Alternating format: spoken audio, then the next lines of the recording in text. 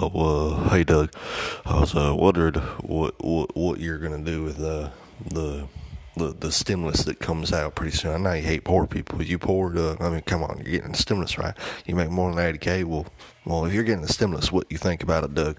I mean, just let me know. I want to know what you think about the stimulus, what you're gonna do with it, and what you're excited for. Yes, sir. Bye. Hey there, brother. This is Doug here. Yeah, I wasn't getting a stimulus check because I do make my gross income. I think it's about $14,000 a year, so that's yeah. But I still work on doing my job. You know what I'm saying?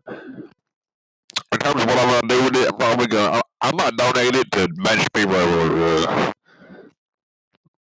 maybe I'll buy a nice, set of flowers for what's the name of Rush Limbaugh. You know what I'm saying, brother? Yeah, yeah. But I think, yeah, yeah. Yeah, I'm gonna go fishing today. I think I'm gonna go fishing. You know what I'm saying? It's my day off. I'm gonna go fishing. Okay, bye.